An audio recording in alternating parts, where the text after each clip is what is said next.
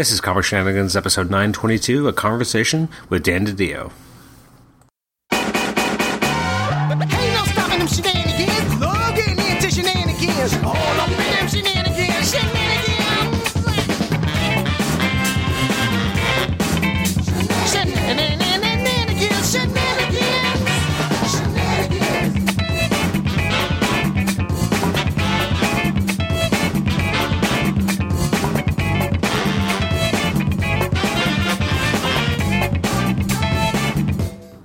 Welcome to the Comic Shenanigans podcast. This is episode 922. I'm your host, Adam Chapman, and this is my conversation with Dan DiDio.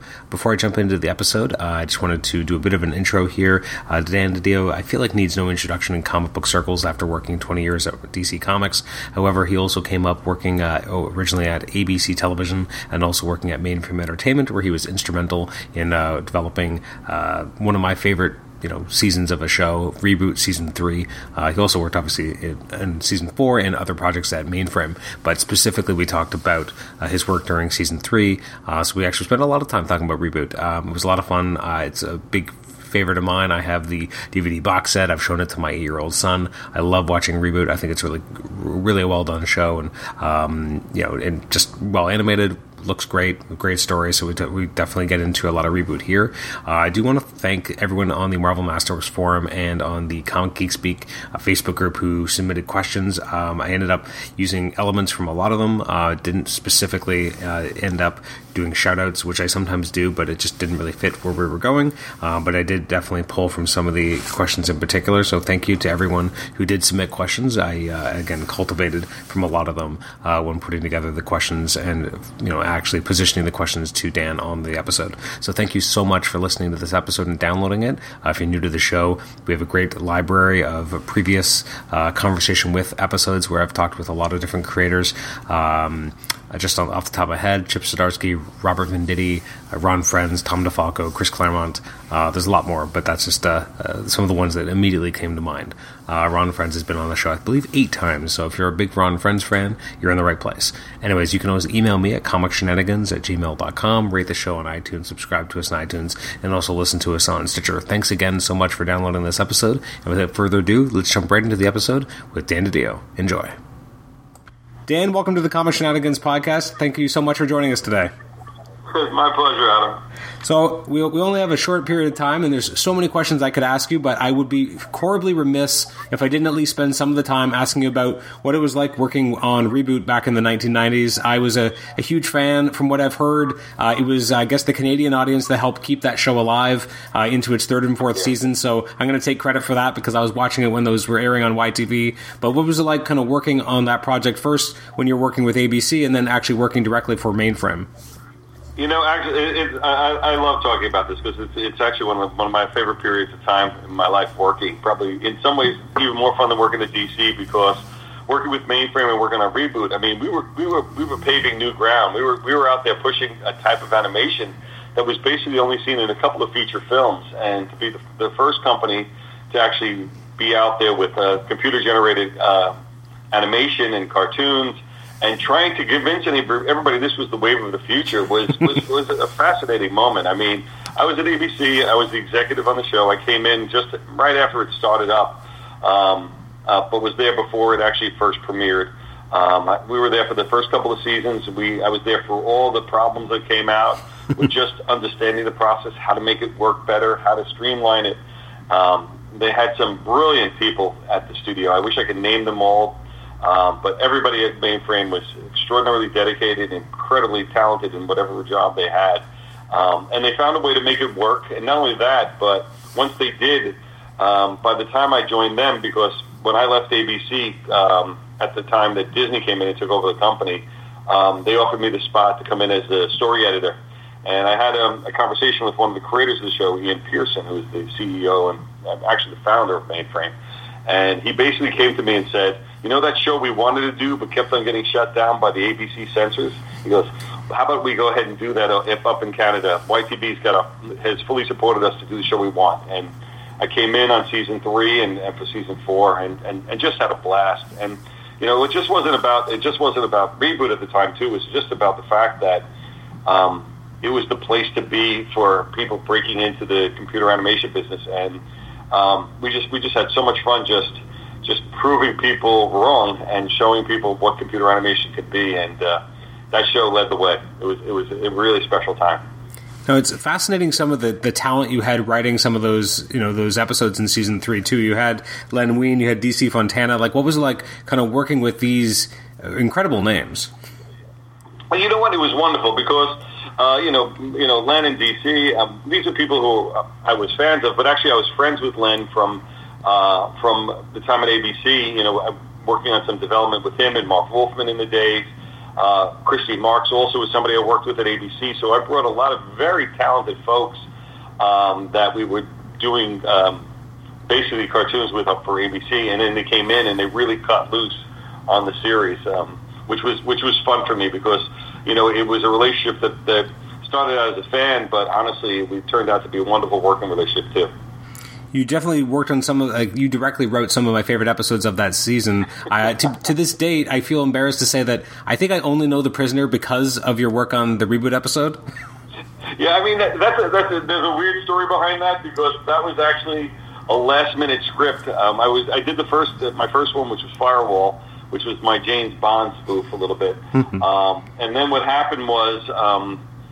We ran into some production problems and budget problems, and ultimately what happened was the script that we had for that episode was just too expensive to produce, and we had to can it. And then we had to turn the script around very quickly, so the gag was to try to find ways to reuse old bits and old sets from pre-existing shows. And that way we were able to save some money on the budget because a lot of the sets and characters were already built.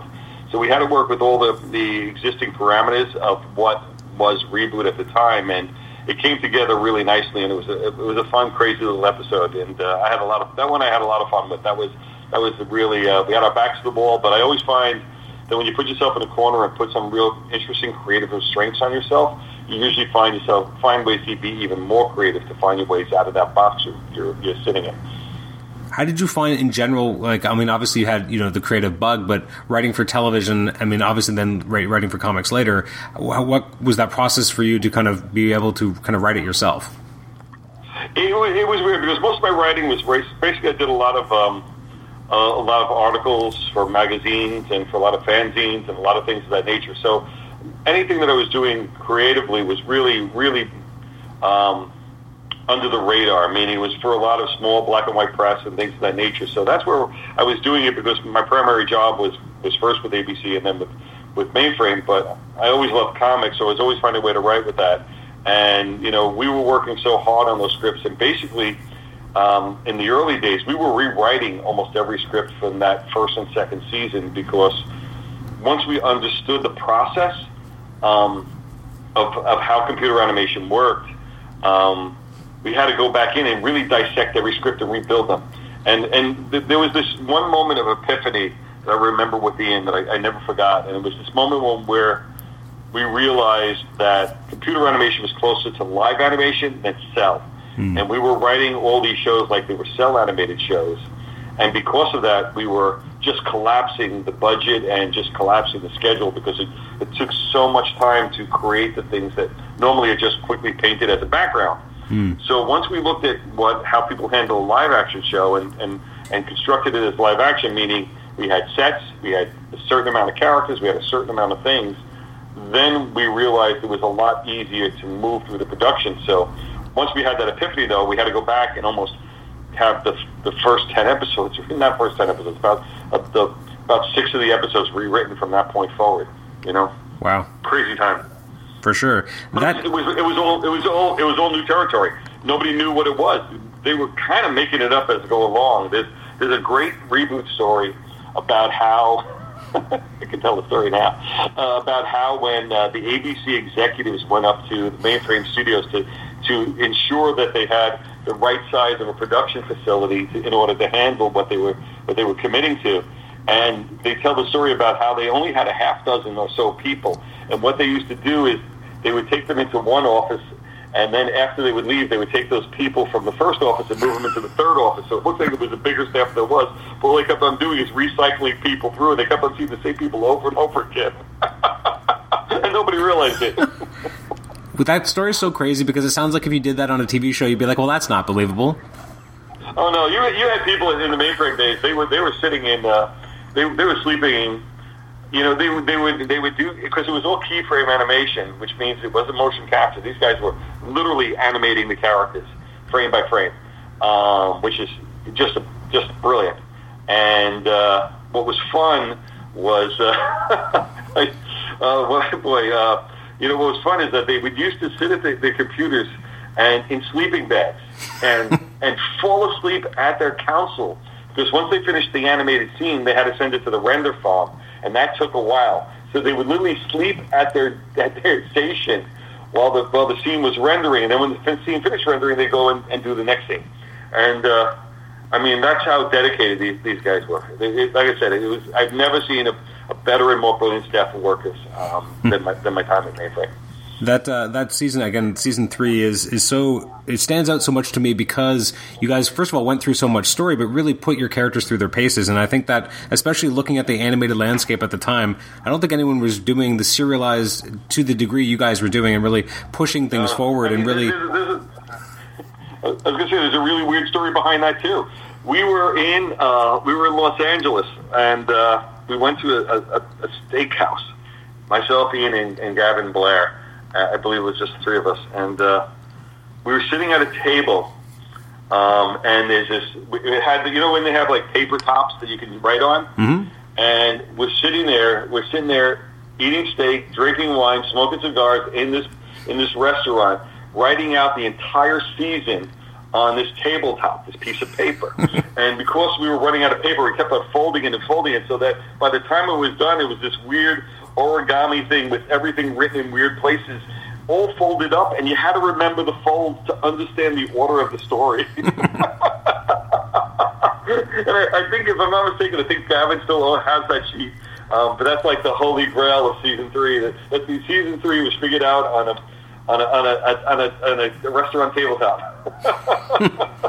And as you said, I guess if it had been a traditional kind of network being involved, I guess season 3 really couldn't have existed because it must have been a hard sell otherwise.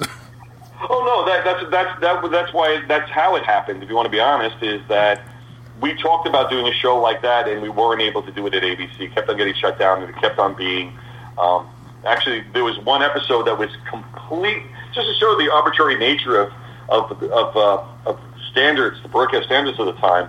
There was one script that was completely rejected, and then Ian called up and explained the script over the phone, and then it was completely accepted with no notes.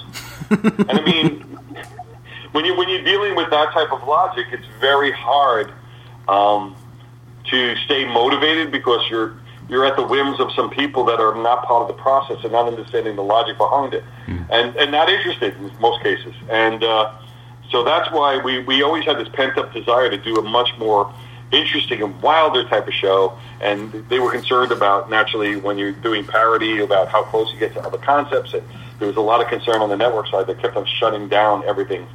And so once we finished with the U.S. network and YTV got behind it, they got behind it 100%. It was one of the number one shows on YTV, if I'm not mistaken. It was running at 6 o'clock in the afternoon and in the evening. It was the number one show, their show. And so it was very successful for them, and we knew we had to back it up. But the fun part and the win was, after we had produced all that, I was able, at the time, as an executive at Mainframe, to sell Reboot into the U.S. For Cartoon Network. And then it gave it a new life in the U.S., and it gave it a new audience. It gave it a chance that it didn't have on ABC from the original run. For sure. I mean, yeah, those first 2 seasons are so different from what came afterwards. Oh, yeah, it's night and day. When you're working at Mainframe, how much, like, obviously you're primarily working on Reboot, but how involved were you with the other projects that were happening at that time?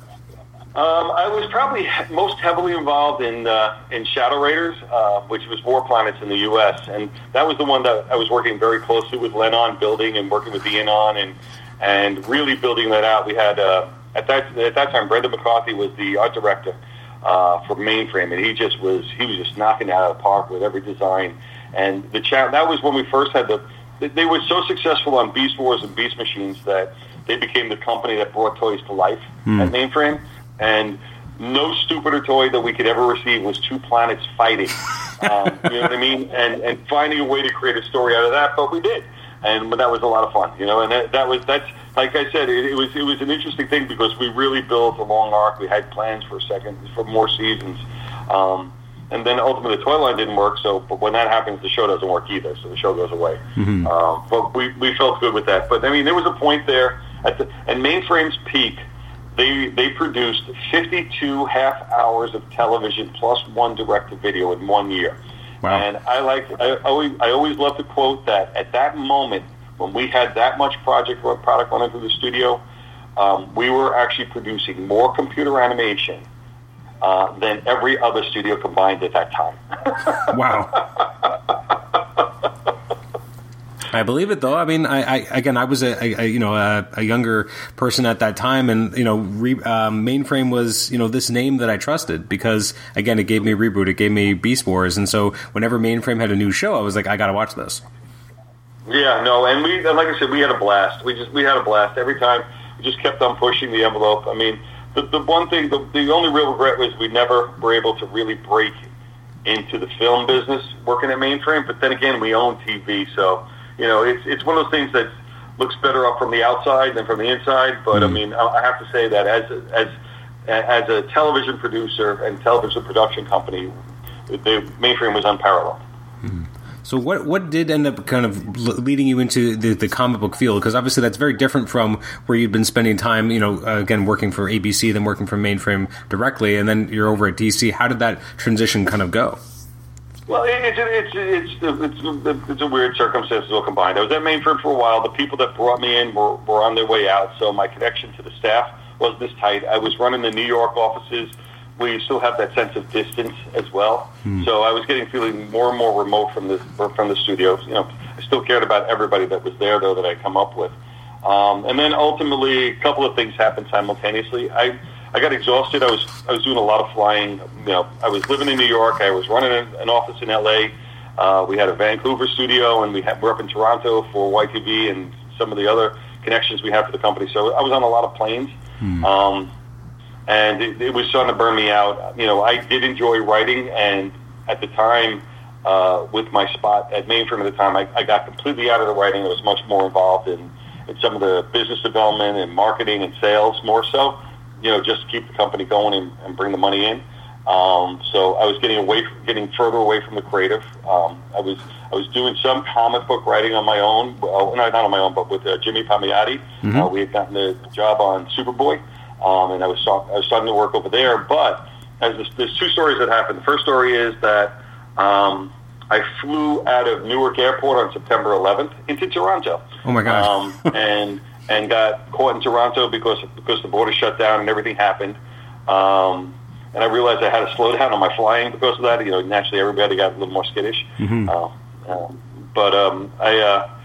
I sort of realized I've got to try to simplify life a little bit, and through a connection I had at Warner Brothers, they introduced me to Paul Levitz, and then Paul and I had discussed for a while about he was trying to bring somebody in from the outside to DC with a different perspective, but with comic book knowledge, which I had, and we spent about 2 to 3 months, talking through potential ideas and how we could work together, and then after about a 3-month period of time, Paul offered me a position, and even though it felt like a little bit of a step back from where I stood at Mainframe, it seemed like a right step forward in order to bring some sort of consistency to my day. So I made the switch into comics. I always loved comics. Never thought I'd be there as long as I was. I was there, and within my first year, because I was the outsider coming in, it was extremely, and frustrating is probably a word. I don't know, there's a lot of things. Combative is a word. But, I was the outsider coming in, offering suggestions to folks that had been there for a long time. Naturally, it's going to ruffle a lot of feathers. I think that was probably one of the reasons why I came in anyway, or why I was brought in. Not the way you want to work together with people, but it's sort of coming in and trying to take stuff apart and figuring it out. But the good part that Paul did, he gave me some time to really learn about the industry and publishing, because I've never really worked in the publishing business, so I had to learn it. Mm-hmm. So I spent the first few months learning the publishing business, and then once I did, Then I decided to roll up my sleeves and get involved in stuff. And I actually thought I was going to leave after the first year, but after the first year, then pull off into the executive editor position, and because that was not my first job. I was vice president of editorial, which was a little ambiguous in its title and responsibilities, to say the least. But I wound up stepping into the executive editor position, and then we were off to the races. For sure. One thing I was always very impressed by you is that whenever I go to conventions, you brought so much energy to DC panels. I remember, particularly in like 2008, I want to say I was at a Philly convention, and I was always a Marvel guy growing up, and so I would go to these panels, and I would go to everyone's, and I would go to DC's panel, and you had so much energy, and you were really interacting with the crowd. And then I would go to a Marvel panel, which in theory has characters that I liked more, but I found that they were always so boring in comparison, which I always feel bad saying. But you brought an energy and a gregariousness to the DC convention presence. What kind of led to you to make sure that you kind of took the bull by the horns and were really representing the company in that way? Because I feel like up until you kind of doing that, I never felt like DC had as much of a presence like that, or like a person you could be like, well, that guy's DC. But then you felt like, you created this persona and you really took that, took hold of that. What kind of led to that decision, or was that just you being you? A little bit, yeah. I mean, there's a lot of basically Carnival Barker when you step on that stage. But but that's the gig. You it's physical. Again, you have to bring piece together. It's not a straight. Nothing's ever a straight line. There's a page of art in Fantastic Four Annual number 5, which is a backup story about how Stan Lee and Jack Kirby used to create comics. And there's a shot of Stan with, I think he has like a bucket on his head, and he has a sword in his hand, and Jack's scurrying away, and everybody's running away from him, and there's this pure chaos in a comic book office, and I always remember that panel, the page, and I go to myself, God, I would love to work there.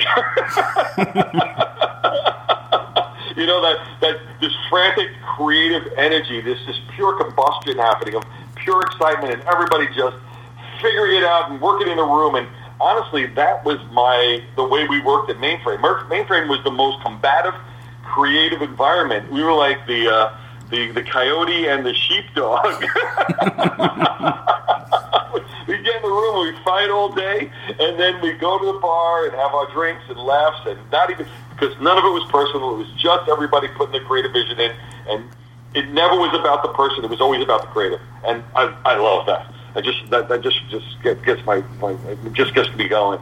So when I got to DC, I wasn't just a fan of comics. I was a fan of the stories. I was a fan of comics, meaning that I was the kid that used to read the sales figures when they used to put them in the comic books. You remember that? I don't know if you know that. They used to, when they're on the newsstand, they had to, by law, list how many comics they sold, and I would buy the comics just for the ones that would list the sales for the year, because I was kind of interested in how they worked, what was popular, what wasn't.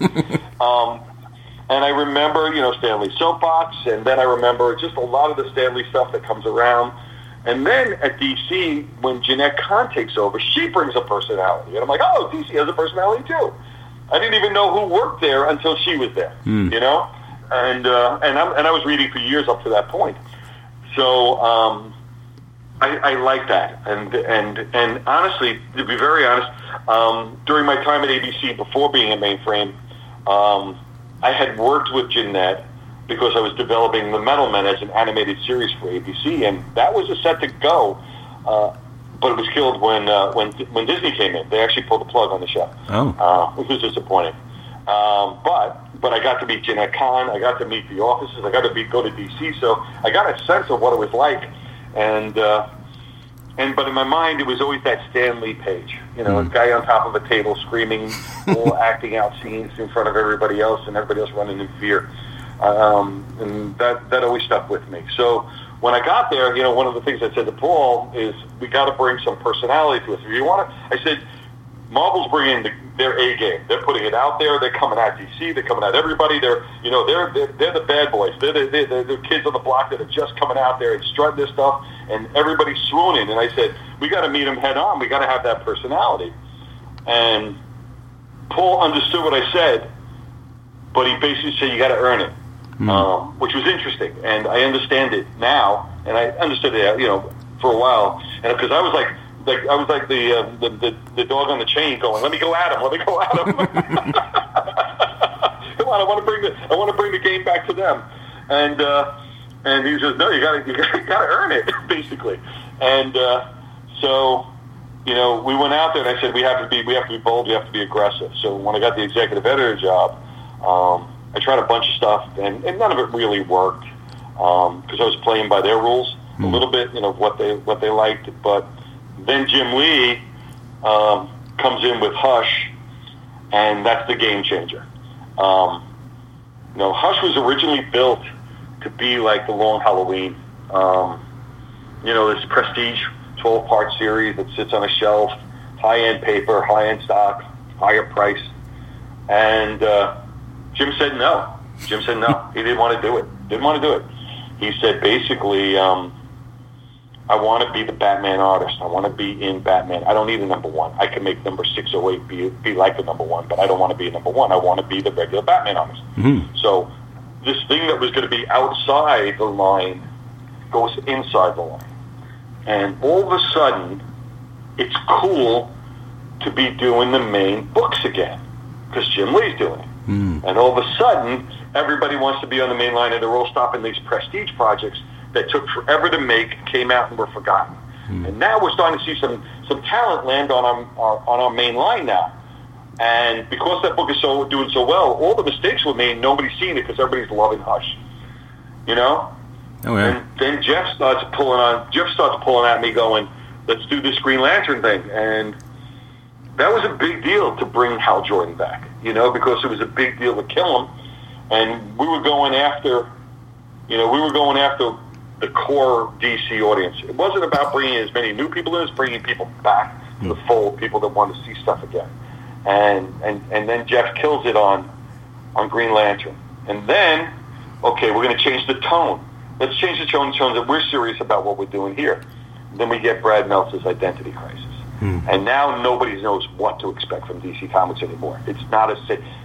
People used to come to me and say, it's not a safe place anymore. And I said, thank God. You know? Because if you think comics are safe, then that means they're uninteresting. You know, if your life is more interesting than the life we're creating in comics, then we are failing. So once we had that win to our back, and then the one that convinced Paul the most was the launch of Teen Titans, the Teen Titans book that Jeff did with McCone, and Outsiders behind that by Judd Winnick and I think it was Tom Rennie. Yeah. Those books come out, and all of a sudden, you got to remember, Titans was this massive franchise under Marvin George, and then it just faded, and they relaunched it. And Paul's mindset was just let it sit for a little while.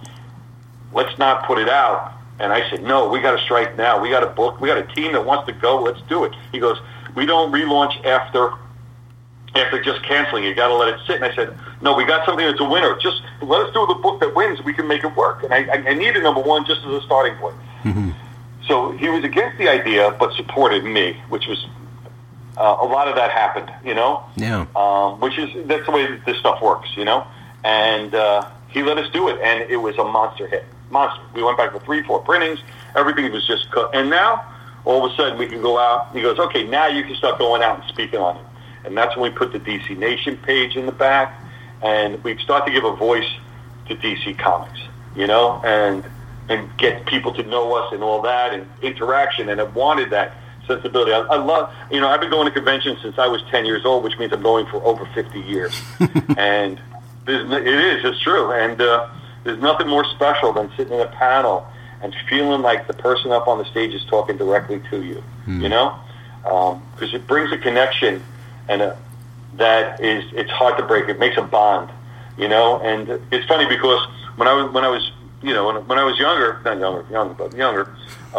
I went to a convention and I gave Dan Jurgens shit over Booster Gold when he launched Booster Gold. And I was in a panel and I asked him questions. I was giving him shit about the Legion rings and everything else. I was getting on him. I was that fan. And and Dan was so gracious and so wonderful and took his time to ask that, you know. And years later, when at DC, I go to Dan and I just relate that story to him. And Dan goes, I have no recollection. And I'm like, I get it. Because I got fans coming up to me all the time reminding me about something I might have said or did, and I have no recollection about that. Because you're in the zone, you're out there doing stuff. But he was, you know what, he was so respectful to me that it was so important and it was embedded in me that even if he didn't remember, I did. I carried that memory. So when I go to conventions, I realize how important it is for the people to be there, to get that memory, to get that personal connection. I don't want to hear what people say. You were talking before about the panel, the Marvel panel. Nothing's worse than a panel where you have a bunch of guys sitting on a table going, I'm working on this new book. It's really exciting. We're going to really change things up. But you can't wait to see it. It's going to be the best thing you see. I'm really excited, very proud of what I'm doing. You're going to love it. And that's all I get. And I'm like, I don't care. you know, and the greatest compliment anybody ever said to me coming out of a convention was, I didn't learn a single thing about your line, but I had the best time in this room listening to you guys talk. Yeah. And that's the win. Because all the other stuff just keeps moving. You know, we got to keep on putting books out, so it's going to change the next day. But if they have a good time and they enjoy it and they get a good feeling, then you got to carry that feeling on and hope they become voices for us to get other people excited about what we're doing too. You know? I know it's been a lot of years now, but I feel like, how often do you still get asked what you have against Dick Grayson? Obviously, there's... Yeah, you know, the funniest part is that I really don't have anything against Dick Grayson. That's the worst part about it. Which is kind of true. I actually liked the character enough. I mean, my issues with Dick Grayson were... a couple were story-based. The first one was I wanted to, as everybody knows, it all started because I wanted to kill him in Infinite Crisis, not because I had anything against him, but because we had a backlog of Robins, and I also needed a character that death resonated with Superman, Batman, and Wonder Woman to the point that whatever fractured them apart, that kept them apart, would reunite them. That was the point, and there was no greater character than him to do that. So that's the reason why.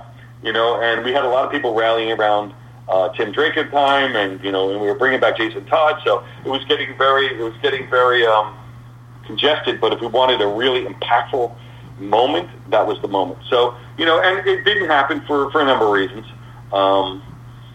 which is okay because some of it has to do with nothing with the comics, has to do with whether the character's in media or not in media. So we had to protect them for the moment. I believe Judd Winnick had your back, though, right? He was like, yeah, let's kill him. He was, yeah, Judd, out of everybody I ever worked with, Judd is the guy that would go, yeah, I could do it. So he goes, I'll take the heat. I don't care. He was the guy that he always wanted to take that extra step. He you know, and honestly, still some of my favorite Batman stories are the ones that Judd wrote. Absolutely love him. Absolutely love him. So full of energy and excitement. And honestly, his Green Arrow was freaking awesome, too. Oh, yeah. He definitely is a fearless... His outsiders got me in trouble, but it was worth it.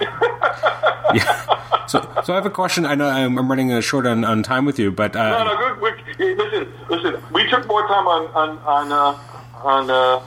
reboot. So we'll talk comics for a little while too, man. All right. We can keep this going for a bit, okay? So a question that comes up, especially given what you said about ABC and Metal Men, what is it about Metal Men that kind of is this through line through your career that you always kind of come back to Metal Men? It's probably one of the first comics I've ever read. You want to know, the truth is that it was the first time comic characters died and came back the next issue, and I was shocked as a kid. It's like, wait, they're still alive? How's that possible? They just got killed by a giant flying manta. But I just love those characters so much. I don't know why. You know why? Because I actually like science. So they had real science in there that they used to apply in their stories that I found fun. The human nature of the robot characters, the selflessness of who they are, the personalities. It's just one of those set of characters that was always fun for me, and I just never understood why Magnus was such an ass. You know what? He's created these incredible beings. You'd think he'd be happy, but no, he's kind of an ass, which I think is kind of fascinating too, because he's always angry at them, which I've never understood. When you write the Metal Men in Wednesday Comics, which is such a fascinating experiment and really cool because of how different people use that medium, what was it like to not only retrain yourself to just use a totally different form of page. Like, I would imagine from a writing standpoint, it was a very different challenge. It was, but you know what? I wasn't seasoned as a writer, so ingrained in a system. And anything that I ever did, anything I ever took on was always wanted to be, there was a challenge aspect of it that I wanted to unravel, because the one thing about executive editor and then publisher is you got to stay connected to your product, okay? Once you separate yourself out and you distance yourself from what's going on or the process, you lose sight of what it takes and what efforts people are being made to get these books made. So I always like to stay part of the process, always off in a little corner somewhere, just so that I'm in the mix, so I know what they're going through. I know when there's printer problems or colorist problems or there's production problems or other things. You know, it just keeps you in the mix. So I like it. So when Wednesday Comics came about, the odd thing was I was not part of the original lineup. Somebody dropped out at the last minute. They came running to me, asking me if I wanted to do something. I said, I guess I could do it. And we started to come together, and the artist they had for me dropped out, and I was going to drop out with that artist. And all of a sudden they said, we got Garcia Lopez, and that was it. I was done. Yeah. That was it. I just desperate to work with Garcia Lopez, was the master of DC. You know, he is my 70. If you I always used to say Garcia Lopez personified the 70s at DC. Keith Giffen in the 80s, and Dan Jurgen in the 90s. You know, those guys really set the visual and sensibilities of the line of those times. But Garcia Lopez, working with him was a dream. The only sad story I can tell you about that is I was desperate to buy a page of that art. Desperate. I wanted it more than life itself. But I didn't want to do that in the process of working on the book. So when the final page comes in, I call up Garcia Lopez and says, Jose, I don't care which one it is, I'll buy any page you have. He just goes, Dan, they're already all sold. Oh, no. And I'm like, no. It was crazy, man. I'll tell you. It was very funny. But you know what? I got to work with them, and that's all I know. And actually, at the end of the day, I've got a couple of pieces of Garcia Lopez art in my house. And that's the win for me. You know, but that was a lot of fun. If anything, the most fun I had was coming up with a pun for every end of every page for the next issue, which unfortunately, when you think of that being your greatest accomplishment, it just shows you where your life goes. Speaking of original art, I mean, obviously you've written a lot more comics by now. How much original art of books that you've written do you actually own? You know, it's funny. I don't really buy art. I've gotten art over the years from things that I've worked on. So I have memory piece of art for the things I've worked on over the years, which are really sweet. To me, my art is like my comic collection. I hold books that mean something to me, and I hold art that means something to me. I've got to have that feeling of connection. I don't like buying things with the idea, well, this is going to be valuable someday. Because I don't see myself ever selling anything that I own. You know, so it's kind of weird. So I've got some nice art, I have to admit. Jim gave me a beautiful piece for my 50th birthday, which is probably my pride and joy. I've got a J.G. Jones cover from the very first comic I ever co-wrote with Jimmy Palmiotti from Superboy, which is just beautiful. And I've got a couple of pieces of Phil Jimenez art. I'm thinking about the ones that are hanging up on the wall. I got a piece of Phil Jimenez art, which was the sample art he did to help me sell Infinite Crisis to Paul to get him to greenlight the project. And it's this beautiful piece, just stunning. And it's interesting, too, because in the piece, too, you'll see in it, there was a section there was for Amazon's Attack, which was originally part of the Infinite Crisis story, but we had to pull it at the last minute. And so it's reflected on there as part of it, but it never actually turned up in the actual story. So that was fun. And then I got another special piece, which is something that was given to me as a gift from Michael Turner, Supergirl piece. Oh wow! That was really sweet. We have a wonderful story with Michael Turner about Supergirl. You know, when Michael finally agreed to come over and work with DC, I was trying to find the right project, and the concept was that we can bring back Kara Zor-El, Supergirl, And this was a major moment in DC, because this was the first real unraveling of Crisis on Infinite Earth, the real big hit. And I went in and I did this pitch like nobody's business to get this thing agreed to, and it took a couple of weeks, a lot of talking through it, a lot of people discussing, other people supporting me, and Paul finally agrees to bring back Kara Zor-El. So I'm like, this is wonderful, I got it, and now I got this perfect book from Michael Turner at DC Comics. So I go to Michael Turner, who is not a comic book fan, was not a comic book fan at the time, or just never read comics. And I go, I got Kara Zor-El, we can bring back Supergirl from Crisis on Infinite Earth. And he looks at me and he goes, why would I want to do that? That's just a watered-down version of Superman. And I was like, what? I was crushed. And Jeff Loeb came in, pulled him aside, explained to him how important this was to his good career move and all these other things. And Michael comes around, okay, we can work it out. And we did it. And it was this monster hit for us. Boy, I was like, holy, I guess I should have did my homework before going down that road. But there we were. We got it. So a general question, because, I mean, obviously at times, people don't really realize a lot of what kind of goes on in DC or what's really kind of going under the hood. So a question that came up when I kind of mentioned to some people that I was going to be talking to is that they had a question about how comprehensive is DC's film library of old comics? Because obviously it has a very expansive history. They're just curious, like, what does that look like? Like, where is all the old work, all the old originals or the old comics? Like, what's that library look like? The physical comics, there is a very comprehensive physical comic collection at DC. It was in our library in New York. It made its move to California. I'm not sure where it is right now.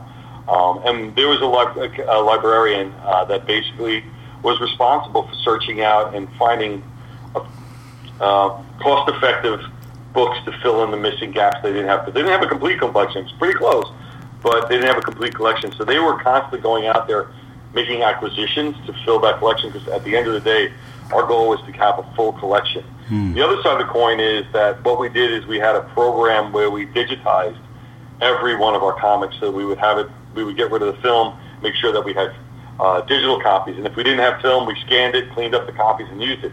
Expensive process, but allowed us now in today's age to have clean, strong files that we could have used for all these collected editions that went on, or for the digital copies that were being sold later. But it was very important to protect and preserve that history. And it wasn't just about the comics themselves, but the DC Comics library also had a lot of the memorabilia and items that were of a time, like the edge slicks and different things like that, just to show the character's effect over the decades that existed, about how they were seen and used in the mass media. It was always a special moment to go into there and go through it. And they did have an Action Comics #1. Oh, wow. It was cut up into pieces. Oh, no.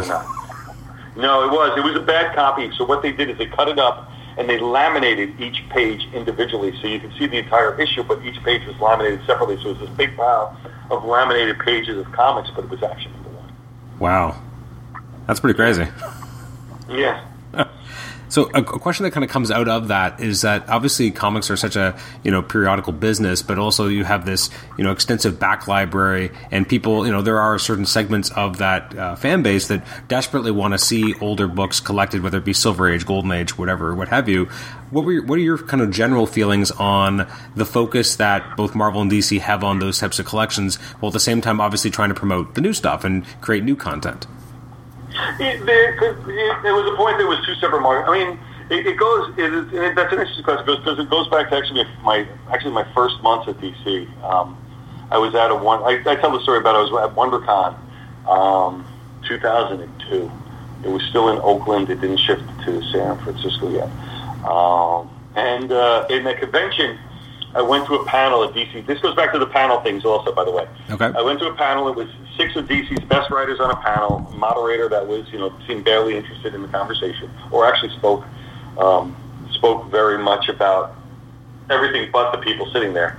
And in the room that could have held 400 people, there was maybe 50 to 60. And I was like, wow, this is weird. You know, I'm like, I thought this would be this was the premier panel. Why isn't this more exciting? And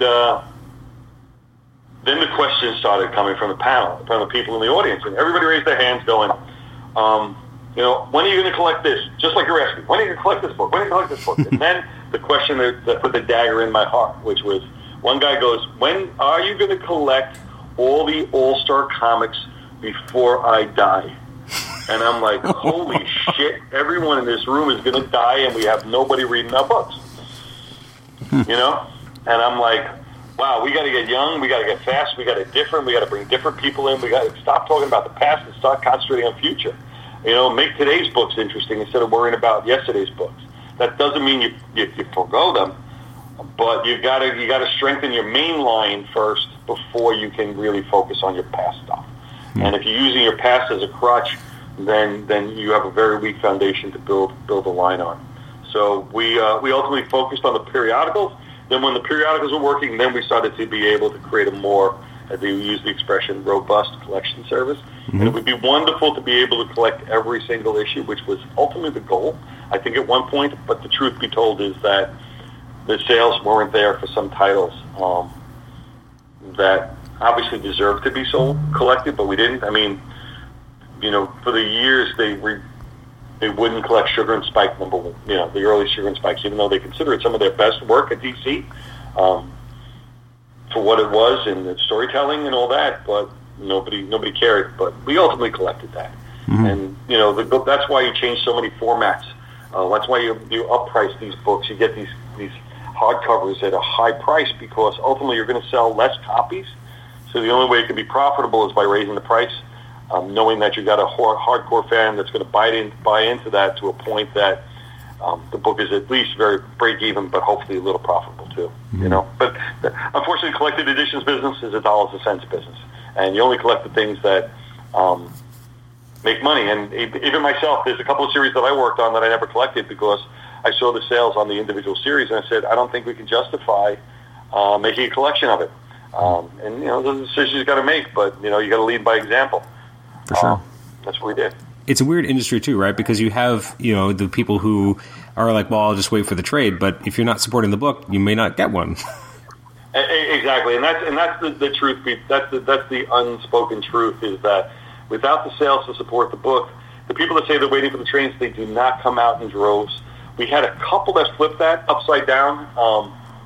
Couple of Vertigo series were able to break that trend, but in the aggregate, the book that sold better as a trade than a periodical was the exception, not the rule, especially in the periodical game, you know, the superhero game. Yeah. During your tenure, is there a specific project that you can think of that, I mean, and there might be a number of them, but that you really loved, really were behind, and just for whatever reason, it just failed to click, and you're like, why couldn't this be the one? Like, this had all the ingredients, why didn't it work?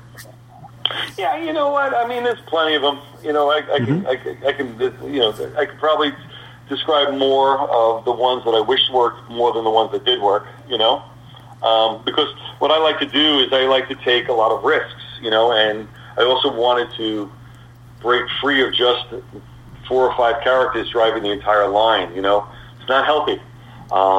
You know, you're constantly trying to find ways to expand the line, drive the line, and even when you do crossover stories, the goal of a crossover story is to find ways to drive attention to a series that people might not discover on their own, but when they do find it, they stay with it. You know, that's one of the biggest purposes behind crossovers, not just for that initial sales spike you might get for when the series runs and then everybody forgets about it. You want something that has lasting effect on the line, or else you're going to get yourself in a grind where you're constantly doing event after event after event just to keep this artificial spike going, which unfortunately you do get into that trend, and we got caught in that ourselves. You know, and it's one of those things because ultimately the problem in the periodical business is you can have the massive success that you had, and you still got to put out another book in the following month. Yeah, that's right. You know, and the month after that, and you're like, and then people are looking at you going, well, why is this one sell as the one you did beforehand? And there's nothing better trying to explain the alchemy of why a comic sells to people who don't even read comics. You know. And that's always interesting. Well, as you said, it's a crazy marathon, right? Like, and that it just never ends. just never ends. It's not even a marathon. It's you're running a marathon as a sprint.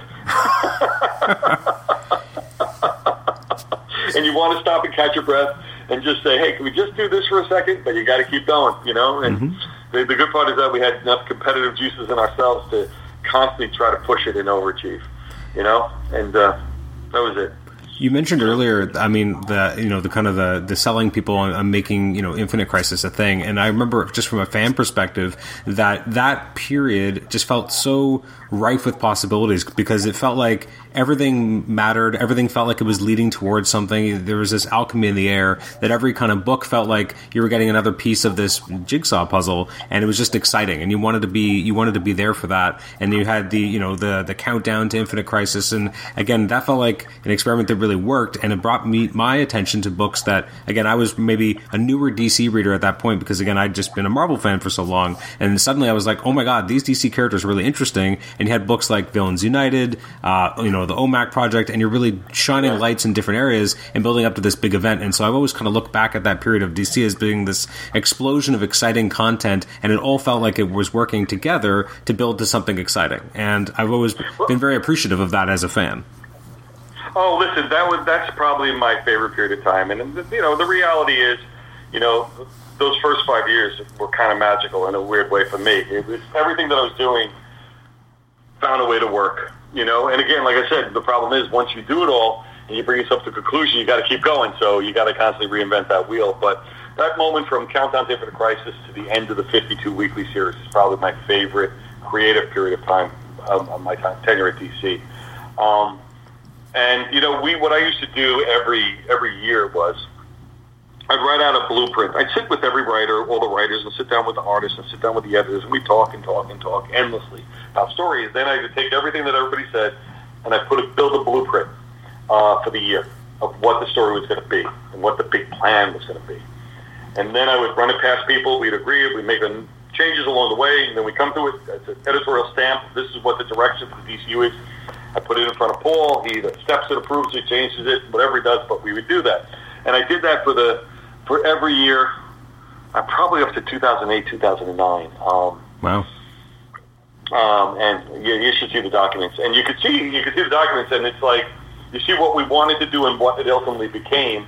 And as we got further down the road in those later years, we were drifting further from the original plan because everybody started to pull in different directions. And the problem is that when you run that close together and that's succinct with everything running, it takes a disproportionate amount of effort to keep everybody on track, and everybody has to buy into the program. And when the program starts to come apart or people push against it, you're trying to replace. It's like replacing the wheels of a moving car. You got to flat. You can't stop the car. You got to change the tire while we're still moving. So unfortunately, you don't wind up putting it on as good as it should be. But that's the challenges of the business. But we were running full gas, and we kind of, not that we fried out the studio, but we pushed everybody pretty hard so that when we took the foot off the gas, everything sort of faded and started to head in their own directions. And we just couldn't bring it back together again because everybody sort of went off their own way, and pulling it back together was difficult. I mean, if you look at the Marvel universes, because one of the first things I did at DC during that time as I was learning comics is I dissected the first 5 years of the Marvel universe to see how they built their universe. And what we don't realize is there's not a lot of books. There's only about 15 books going on at that time, or 14 books going on at that time. So managing and cross-promoting and cross-pollinating and coordinating 14 books, a lot easier than 40, Oh, yeah. And then what happens is if your numbers start to slip, if you can't get the numbers up, you add more books. So all of a sudden, you get this urban sprawl of comics, and you're winding up putting a lot of material. I mean, at one of our peaks, and I want to say it's 2007, 2008, we put out 1,100 periodicals in 1 year. Oh, my God. Think about it. Yeah, exactly. That's almost 100 a month. And the good thing is nobody noticed it. The only thing is we knew it. And the funny part is when everything was working at its best, we were putting under 700. Okay? Wow. And within 2 years' time, with 2 years' time, we went from 700 books or six something up to 1,100 because the extra books made up for the drop in sales post Infinite Crisis of 52. Wow. 52 as a series, you got to remember, averaged 90,000 sales, and that's on a week. So that's having 4 #1 books almost in the same month. You know what I mean? So it's kind of crazy. You talked before about the idea that you like to take risks, and that's something I always appreciated you as this kind of frontman of DC. Is it always felt that you weren't afraid to try new things. Like 52 on the face of it sounds insane. Like you're going to manage a weekly book, it's going to have a tight connected story, and you're never going to miss a shipping deadline, and it's just going to work. And it did, and I'm still flabbergasted that it exists, and it was as wonderful as it was. Oh, listen, it's a credit to the writers and the talent artists and everybody on board. Those guys really ran with it because the original conceit of the 52 weekly series was to fill in the missing year from the 1 year later jump, but they weren't able to coagulate the story together in a way that was dramatically interesting and paced properly. So they ultimately what they had to do was create out of cloth every week new story for the series. And 52 was built on an animation production schedule, believe it or not. That was my animation schedule. I was using storyboard artists and a writer's room and things like that in order to create the series because that was the only way it was going to get done. So we put the writers together as a writing room, and then we had Keith Giffen as basically a board artist, and he was handing out pages to whatever artist was available in order to get them complete. And Keith probably said it best. He said probably one of the greatest attractions of 52 is just waiting for the car to crash into the wall. He goes, this is like NASCAR. The people are here to see it crash. And I'm like, wow, okay, well, we're not going to do that, are we? And we didn't. And there was a lot of pressure and a lot of fighting and a lot of craziness, but at the end of the day, the product speaks for itself, and that's all that really matters, Absolutely. And then, I'm not gonna. I think we actually are at the, almost at the end of our time together today. But obviously, the new 52 always will forever loom large. But I do always point to it as something that was, again, taking a big swing, trying something different. And I remember at the time I was working for just doing some freelance for a magazine, and I was kind of like, it's okay to love it. It's okay to like it. It's okay not to like it either. It's not necessarily for you. It's for this new audience, for someone who's going to, this is their book. This is their entry point to DC. They clear out, everything that kind of came before and just have something new that they can enjoy. And so maybe that's not you, but that's okay because, we need new readers. We need new people to jump in and enjoy this stuff. So I always appreciated that. I was not one of those cantankerous people kind of complaining all the time. I was like, there's an audience that this is for, and this is great. Yeah, it was interesting. We had a lot of success with Blackest Night, and what happened was Brightest Day came out and was going to sort of reset the DC universe, but sort of resetting it back to square one in a weird way, which is not the worst thing, but it wasn't landing with the same resonance that we had hoped it was going to happen. And a lot of the line was getting soft, but the entire industry was getting soft at that moment in time, and we knew we had to do something dramatic. Over the years at DC, my holy grail was DC's Ultimates line. I was watching Marvel and Ultimates, and I was jealous, I have to admit. At least for the early books, Bendis on Spider-Man was pretty amazing. And he found a way to do something that was not just creatively strong, but also a sales success too. And there was a freshness to what they were doing, and Marvel played in that Ultimates world for a while, and I tried it a couple of times. I had an Ultimates line idea that got shot down at the start. Too expansive. Then we tried the All-Star line, which was basically sort of Ultimates with a different coat of paint. And we ran into production problems on that, so that sort of stop-started and unfortunately didn't hit with the way it did. It started really strong and then sort of faded. Then we did the Earth 1 books again, fresh start. I'm sensing a theme. You see a pattern developing. And because of the way the books come out, just the amount of time between them, they don't have that resonance. And at that point, too, people had started to see multiple interpretations of our characters, so it started to not matter. And then I realized at the end of the day, it's the main line, going back to the main line. The main line is the one that's got to work. The main line is the one that's got to be successful. The main line is our bread and butter. So we're going to reinvent anything. We got to reinvent the main line, especially when the industry is failing. And Jim and I had just taken over as publishers at the time. And I remember talking with Jim going, you know, I don't want to be the guy that just became publisher and then watch everything go to shit, you know? And, you know, because I'm not going to be the guy shutting down the lights here. So we went for the roll of the dice. And the plans for New 52 were actually bigger than we originally thought we were going to be honest with you. People were really skeptical.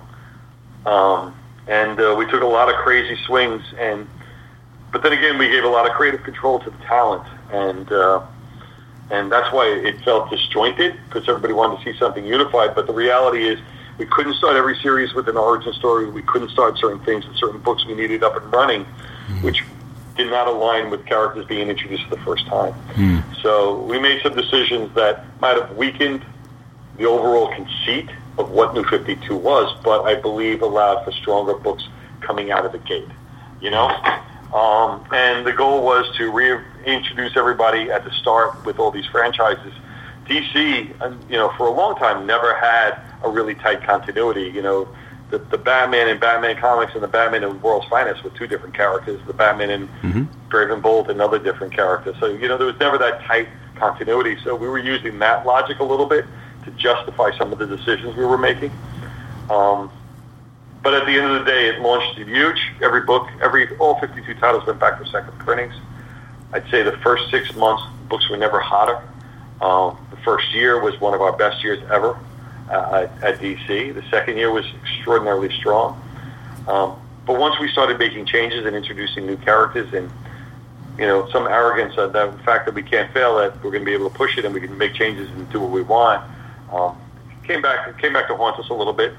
And, you know, it probably had its strength for about 4 years, 4.5 if you want to push it the furthest. And believe it or not, a rebirth was always in the plans. That was the rebirth is made it. And then I remember my conversation with Jeff. It's like, you know, we made our bones on Green Lantern Rebirth. How about we rebirth the entire line? And that's sort of how I came to be. So. One thing that I was always impressed by the New 52 was how you guys did try different genres and brought back like types of books that really hadn't been published by, you know, kind of the big two in quite a long time. And so I really appreciated trying something different that wasn't just your standard superhero fare and really doing something different with the opportunity with all these books, launching, want to do something a little bit different. No, that was my goal. Listen, you know, if you get a metal meant to succeed, it's the greatest feeling in the world. And your goal is to make all the other books succeed and make sure that Batman doesn't fail. That's kind of your position, you know. That's sort of the yin and yang of DC Comics.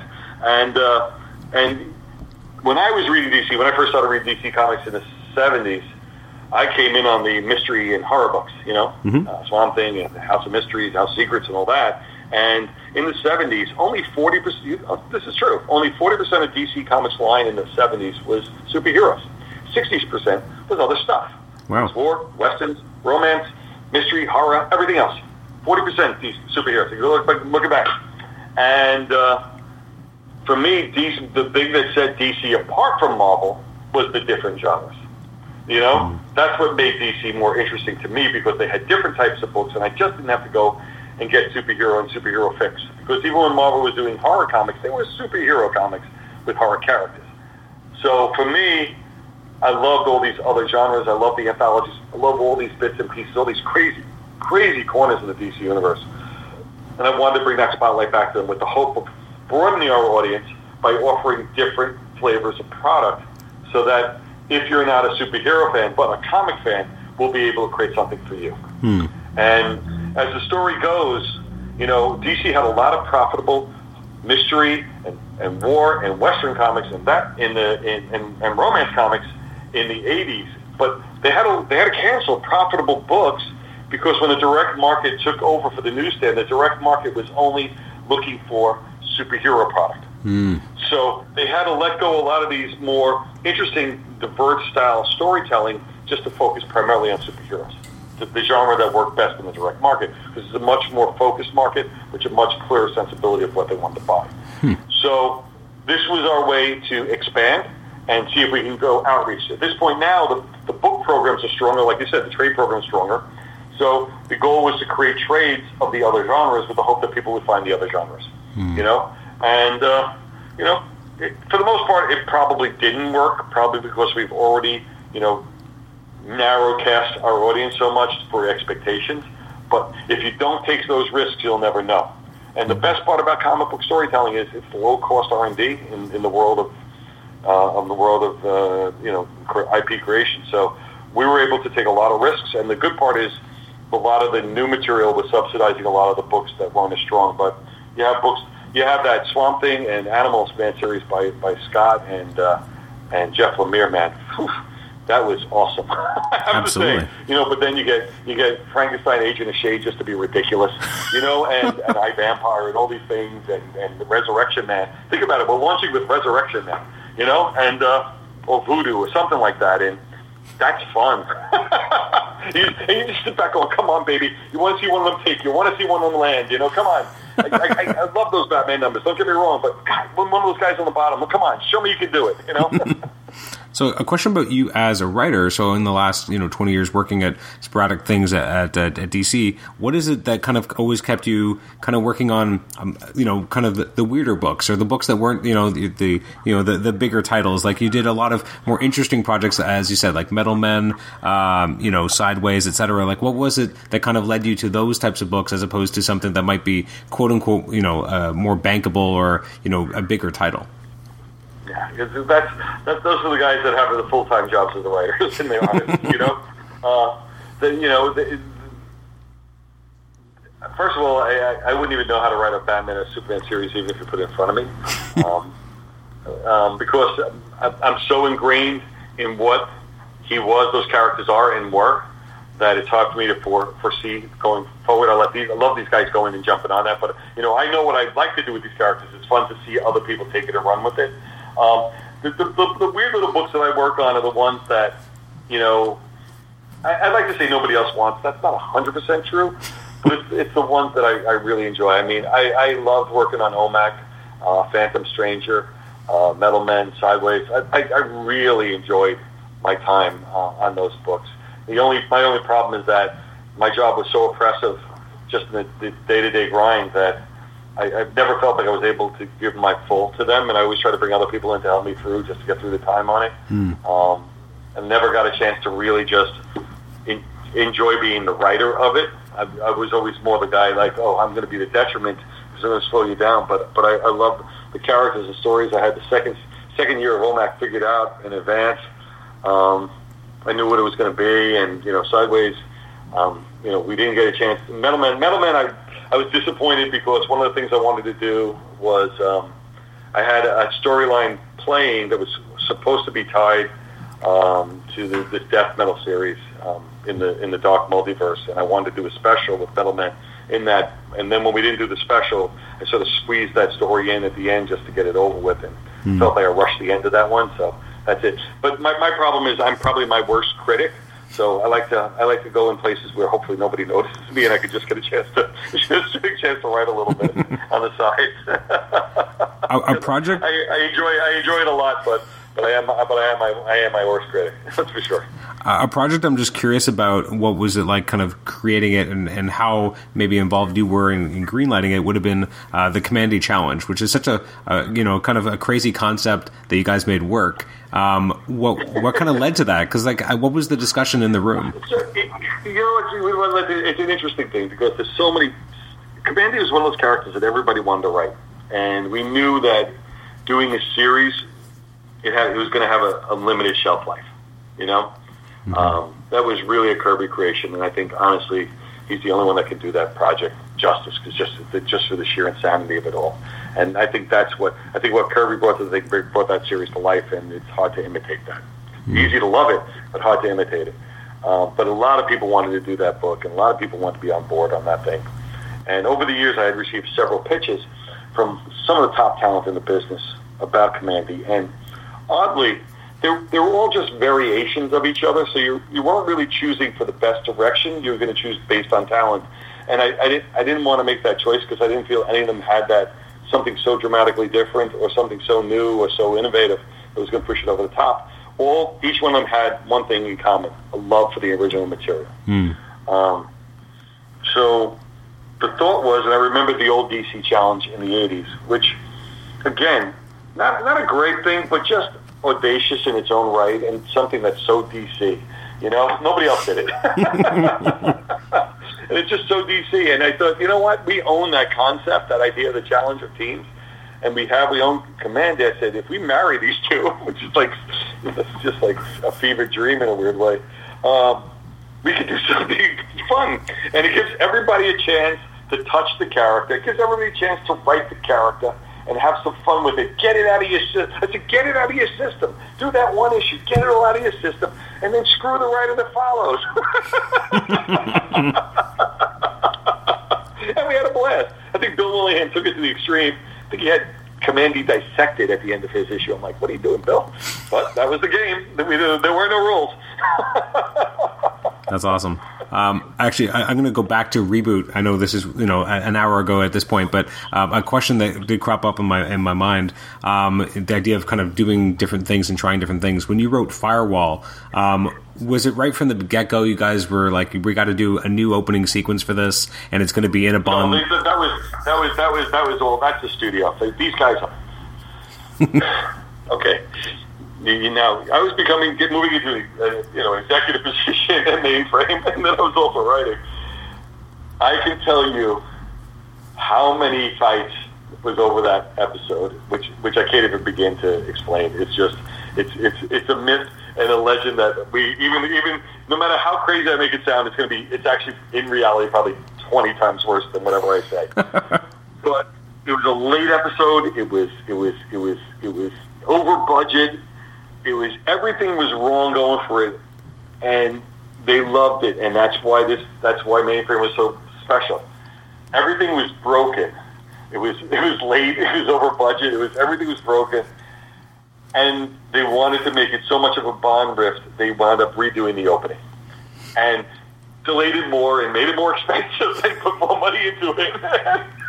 And honestly, it wouldn't have made a damn bit of difference on how it broadcast, but they were so passionate about this show and so much in love with the show, and more importantly, in love with the show that they always wanted to do.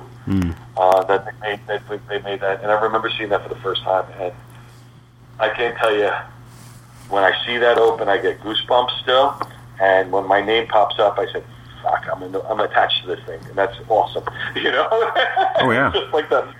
It's like because it's just so out of control. Brilliant, and it was that, and then the Modern Major General song at the end. Yes. To wrap up the entire season. That was, you would believe that was an entire episode. That was supposed to be an entire episode, and they condensed it into the song. Oh really? Oh wow. Yeah, it was supposed to be an entire recap show, and they said, "Listen, we don't have time to do the recap." So the writer, Ken Pontek, wrote the song as a recap, and they animated the entire scene, and we didn't know how they were going to do it. And they did it as a play, which was brilliant with all the binomes, because binomes were easier to animate, so you can go quicker with them, That's funny, because I to this day, like I know way too much of that song by heart. I was maybe 14 years old, I think, when it came out. I loved it. I was so taken by it. I didn't know, obviously, the riff you guys were doing there, but I absolutely love that episode, and that whole recap is kind of bonkers when you think about it. It's like, who does that? Who does, this big season-long arc of like 16 episodes, and then at the very end has a musical recap of what you just watched? I know, it's insane. But that was, at that point, it just didn't, nothing mattered. You know what I mean? It was like, we're going to get this thing made, it's going to be brilliant, and honestly, nobody cared. They were doing that for themselves. Don't kid yourself any other way, Another thing about that season, again, talking about the openings, is that, again, you guys had not just the Firewall opening, but each kind of subsection of episodes had their own opening as well, with, using different footage from the episodes we were about to see, different voiceover. Again, that is more effort has been going into developing that as opposed to just using your standard opening. Was that ever, kind of a discussion of, should we be doing this, or was that always absolutely, we got to set the tone? It was being driven from the top of the company, and everybody just cleared the path. And like I said, Beast Wars and everything else kept the lights on. This is where the heart and soul of the company was. This is why people worked. Reboot was why people came to mainframe to be animators. You know what I mean? So it was this mecca because they all felt like they were, they knew they were doing something special at that time. For sure. I gotta say, as an aside, as a Canadian fan, for years I was like, why do they keep saying Beast Wars? It's Beasties, right? Like, because in the Canadian audience, that's how we were introduced to it as. Yeah. We had Beast Wars and War Planets, and you had Beasties and Shadow Raiders. Go figure, huh? Yeah, we weren't allowed to use war in the title of a cartoon. That's why. It's bonkers to think of that. Like, we've come so far in so many ways. Yeah, and we haven't.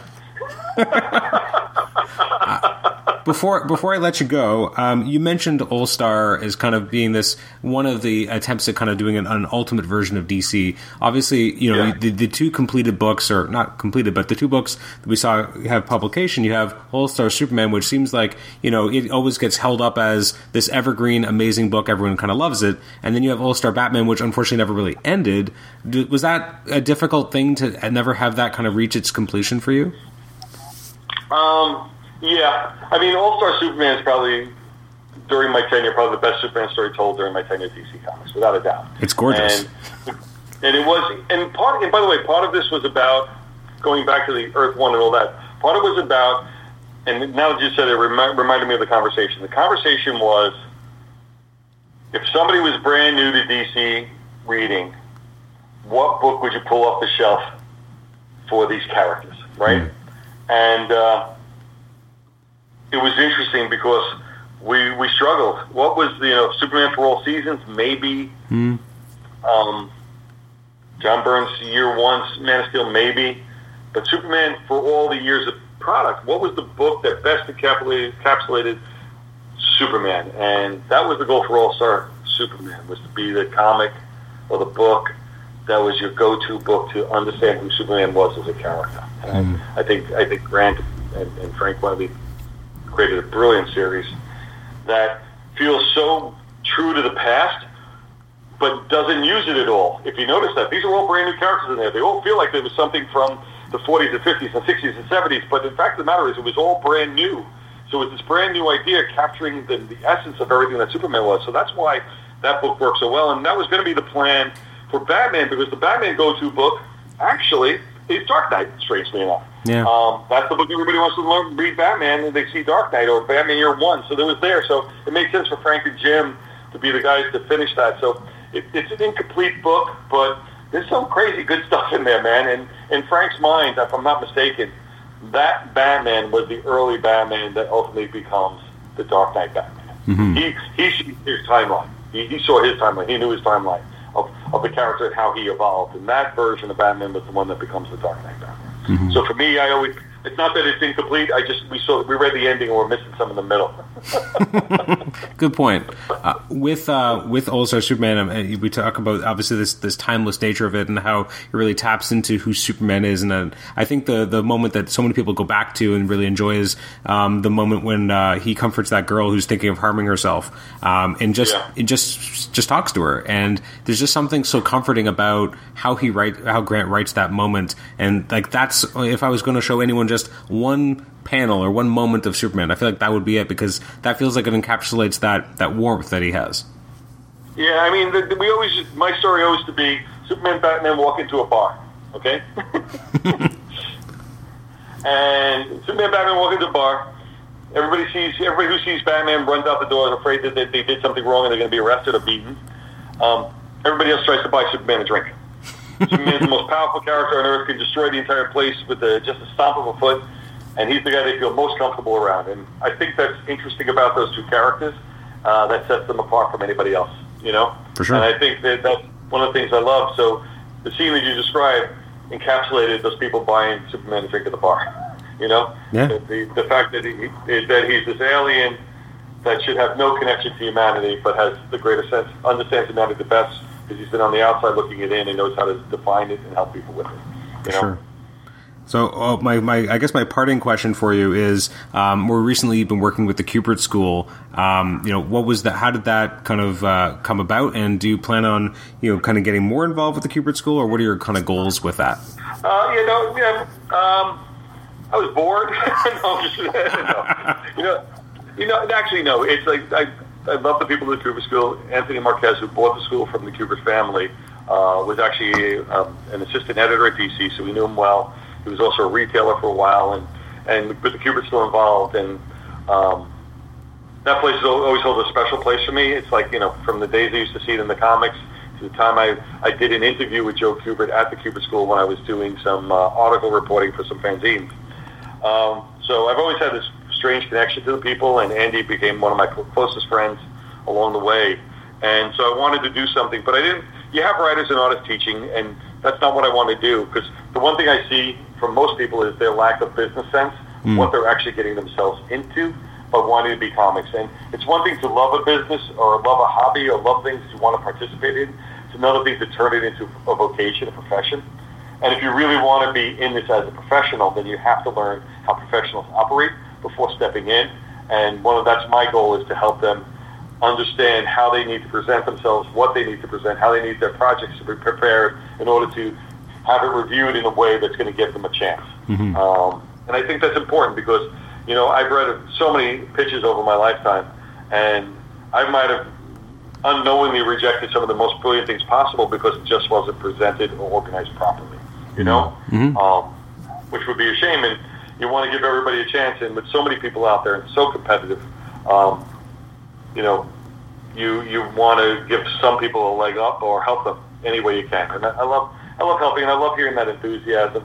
And I wish there was something like that available when I tried to break in, because I spent years not knowing what to do. And I look back at some of my pitches that I sent out in my early days, and I'm a little embarrassed by it, because I'm like, wow, I'm not surprised people turned this down, because now I know what I did wrong, but I had to learn it from the inside, not from the outside. So I'm trying to help the guys on the outside, a little bit of the secret sauce, so to speak. Doesn't guarantee anything, but if it helps make them a little bit better writer and helps them organize their thoughts better about what their projects are about, so much, that's a win in its own sense. When obviously, like last year was a year of transition for you, but one thing that was interesting following along is on Facebook, etc., when you were kind of rediscovering your comic collection and kind of posting thoughts of a lot of interesting oddities along the way. It was really interesting, kind of getting your commentary and just seeing some of the interesting things you had. Oh, I have a very strange collection, because it's as of right now, I brought it down in size. Actually, when I moved, I actually gave up 26 long boxes of comics. 26 long boxes. Yeah, and I still have 55, 48, 55, 60.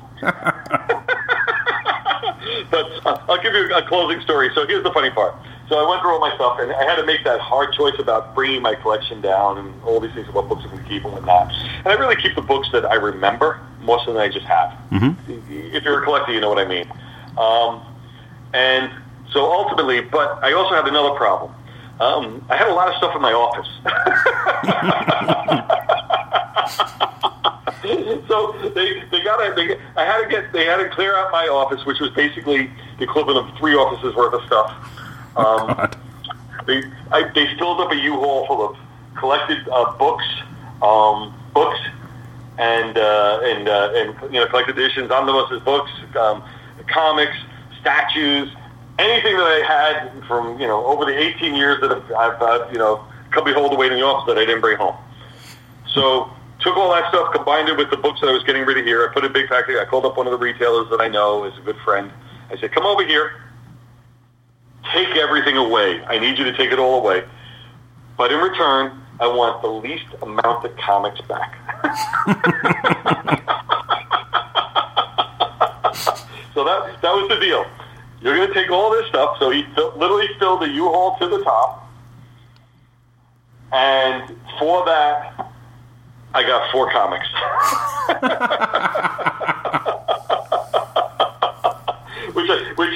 Which I still to this day call my magic beans. Oh, that's funny. Can you say which ones they were?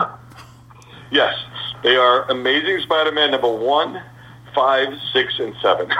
Ooh, well, those are a good few ones. Yeah, and it was funny because he's showing me, and I'm like, and granted, one of the books I gave up was Walking Dead #1, just to let you know, because I had no connection to it. I read it, and I read it because I was looking at competition more so than entertainment. So, and I have these things, and I got rid of a lot of stuff, a lot of stuff, a lot of runs of things. But these 4 books is, because I have a Spider-Man is probably my, I can say it now, Spider-Man's my favorite character, okay, I admit it. You kept that in for 20 years, right? 20 years. It took me 20 years. I don't think it was a really well kept secret. If you read Sideways, but anyway.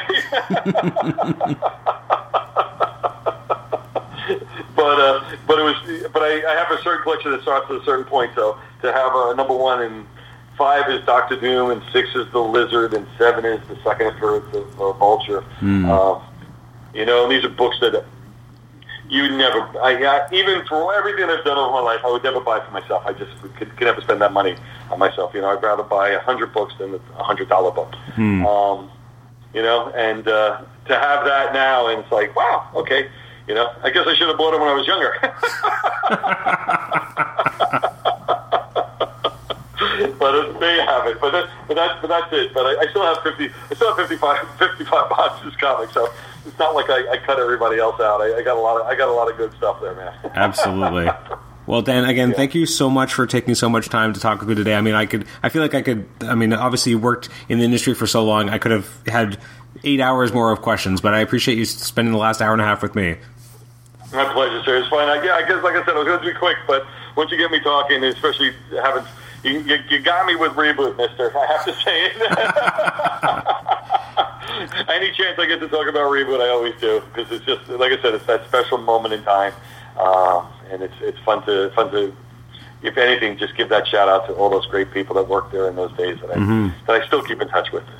Again, I was the little Canadian boy who loved that series, and I was tuning in every time there was a new episode. I remember seeing it advertised on buses, and I was just, because I'd watched those first 2 seasons and I liked them, but season 3 was something special, and I always go back to it. I have it on DVD. I've shown it to my son, who's 8 years old now, and he loves that 3rd season, because again, there's so much interesting, fun, exciting stuff. It doesn't pull any punches. It really goes for the jugular, and you get rewarded by it by the end. Yeah.